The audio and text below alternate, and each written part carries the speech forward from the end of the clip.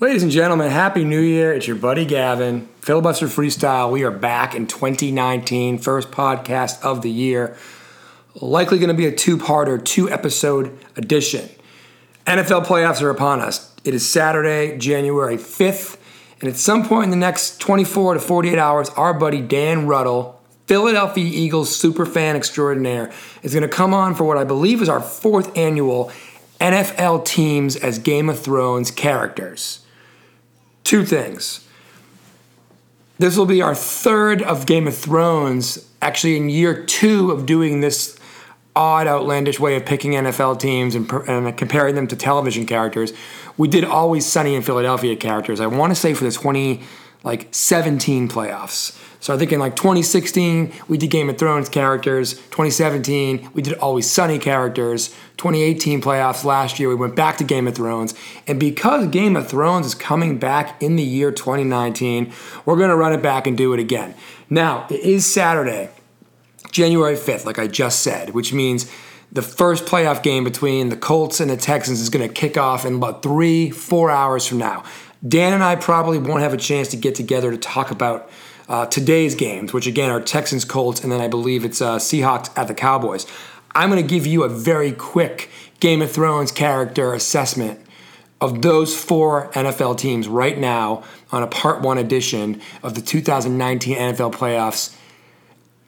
NFL playoff teams as Game of Thrones characters, and that'll be on the flip side of the theme song for the Filibuster Freestyle. And of course, please visit us at filibusterfreestyle.com. Filibuster, filibuster freestyle, filibuster, filibuster. Watch out for the filibuster. Filibuster, freestyle, filibuster freestyle. It's the filibuster freestyle. Filibuster freestyle. Okay, like I promised, a quick hitting edition, a first little teaser tidbit of NFL teams in the 2019 playoffs and which Game of Thrones character, house, object, thing they might be. For the most part, it's characters. So I'm going to hit the Colts, the Texans, the Seahawks, and the Cowboys. And then Dan Ruddle and I are going to do the remaining 8 NFL playoff teams very, very soon, hopefully before tomorrow's games, which would be Sunday, January 6th games, which are Eagles versus the Bears, and I think, let me figure it out. Oh, the Chargers and Ravens, of course. So anyway, let's start with the first game of the day. Indianapolis Colts at the Houston Texans. Indianapolis Colts, first time in the playoffs in a couple years. They've been down in their luck a little bit. They started this year at 1-5, I believe. No one really thought they were going to do much of anything in the playoffs, let alone make the playoffs. So, who are they in the Game of Thrones universe? I'm going with Theon Greyjoy, but at the end of Season 7. So, the end of Season 7, if you recall, is when Theon, after seasons upon seasons, or in the books, pages upon pages of bad decisions, spineless decisions, dishonorable decisions, Theon on Dragonstone, after a conversation with Jon Snow, was able to headbutt and punch his way back to the respect of his men from Pike, the Ironborn, and is now off book, off show, on the hunt for his sister Yara, looking for his uncle Euron Greyjoy. So in essence, he's got his mojo back, and the Colts do too. But if you think about the Colts, as I mentioned, they started 1-5. There were question marks if they were going to ever get their pride back, where they had, they were the finger pointers, whistleblowers, and Deflategate, which for many has been proven as a complete farce, a mummer's farce, if you will, for George R.R. Martin fans. Andrew Luck injuries had us thinking, would he ever come back? Would he ever be the same player? Their owner had, public substance abuse issues. Josh McDaniel, Patriots offensive coordinator, left them at the altar last year after essentially signing on to be their coach and then doing an about face at the 11th hour. So again, it reminds me of just Theon's downward trend over seasons, 2 through 6 of Game of Thrones, 2 through 7. And this is their chance to finally start getting back on the up. Now, do I think they've got any shot at the throne? Do I think that Theon has any shot at being any more than just a nice tale of redemption this particular season? No. But for the Colts, once again, they're an interesting, potentially uplifting component of the narrative which seemed like an impossibility very shortly ago. And they're playing the Texans. Houston Texans struggled with this one a little bit, but similarly to the Colts, Texans did not get off to a great start this year. They were 0-3. They seemed left for dead. Deshaun Watson, their quarterback, was coming back from a catastrophic leg-knee injury last year. So I'm going to go with Beric Dondarrion. For those of you who don't know Beric Dondarrion, he's the dude with the flaming sword. He's been brought back to life by Thoros of Myr several times. They were very heroic towards the end of Season 7, Beyond the Wall. Thoros actually lost his life after he was attacked by a zombie ice bear, a White Walker bear.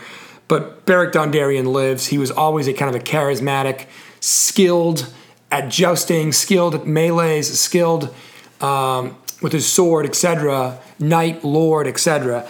Exciting guy, clearly a guy who, through his religious beliefs in, R'hllor, the Red God,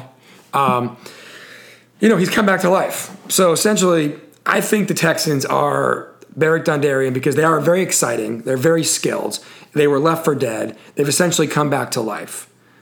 Deshaun Watson has regained his form, and the Texans have regained theirs. I don't know if Bill O'Brien is exactly Thoros of Myr. I don't think he really wants to be compared to Thoros of Myr, and I'm not sure Thoros of Myr wants to be compared to Bill O'Brien. But either way, as reincarnations from Game of Thrones go, I'm not sure if the Texans are ready to be a Jon Snow level reincarnation yet, or even the Mountain in terms of rising back up from what seemed to be sure death, sure demise. But at the very least, they've got a new lease on life. They're very appreciative of it, and they seem to be in the thick of things. And again, who knows what they'll do? They're at home today. We'll see how they do. So essentially, you've got Theon Greyjoy against Beric Dondarrion today in Houston, and we'll see if the Colts or the Texans prevail. Now, I've got some really good picks for the LA Chargers and the Baltimore Ravens, but I'm going to save them for when Dan Ruddle comes on the show. Similarly, I feel like I've got some pretty good takes for the Philadelphia Eagles and Chicago Bears tomorrow. If for some reason I can't get a hold of Dan before tomorrow's games, I'm going to give you all those. But to end this quick little Part 1 pod, I got the Seahawks traveling to Dallas to play the Cowboys. Seattle fans, say hello to being Jorah Mormont. The Seahawks have a very, very mediocre history. I think before they hired Mike Holmgren, no Super Bowl appearances. Super Bowl appearance under Mike Holmgren, and then really going back down to kind of mediocrity or worse until Pete Carroll showed up. Jorah Mormont basically was banned from Westeros for disgraceful things. And it wasn't until he linked up with Daenerys Targaryen, which you could say is kind of like the Pete Carroll effect, that the Seahawks started to become relevant in a good way. And really, close to the throne, on the way up. I don't even have a really good narrative there other than that the Seahawks won a title, played for another one, Legion of Boom, emergence of Russell Wilson, etc. Back into the glory days. But then, honestly, the Seahawks the last couple of years have been cast aside. They were kind of left for dead as well. Jorah Mormont got grayscale. He was banished. I think he's banished by Danny like twice, including the grayscale time. But they've got this mix of luck and skill and knowledge that has kept them alive this season in the Seahawks and reemerged as a player.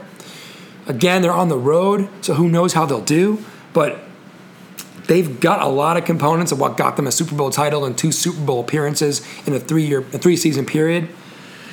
They've got the ability to go all the way. Again, I don't know if they will, just like I don't think Jorah Mormont's ever going to go all the way here. But again, he's back in the mix. He's come back in the mix from being nowhere.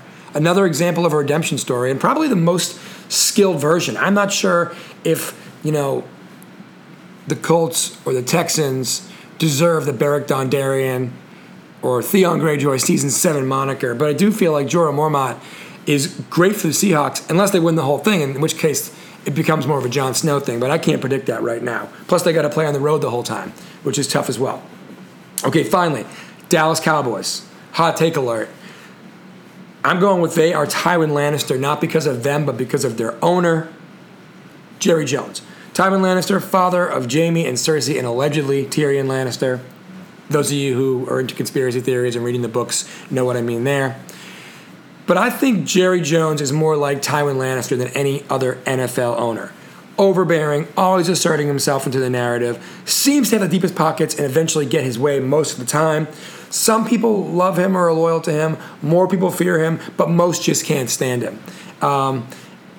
That's how a lot of people feel about the Cowboys, but I think that really, when you think of the Lannisters and not liking them, you really think of Tywin Lannister, at least to start, and I think the same can be said of the Cowboys and Jerry Jones. So that's what I got right there. In terms of picks, really could see either of those games going either way. Obviously, the Texans and the Cowboys are at home. But I would not be shocked if there's at least one upset today, or I should say at least one road team wins. Wouldn't be shocked if both road teams win.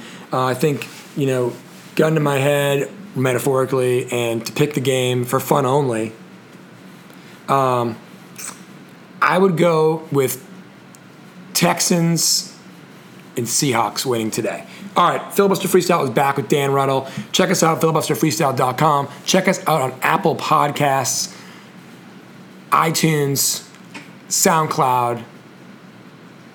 Just Google, search Filibuster Freestyle. The filibuster is spelled with one L. And then subscribe to the pod. And if you have time, leave us a rating. We appreciate you rating the pod. Best of luck to the NFL teams. And happy 2019 to everybody still. We're still basking in the glow of the New Year's week. We'll be right back at you on Filibuster Freestyle.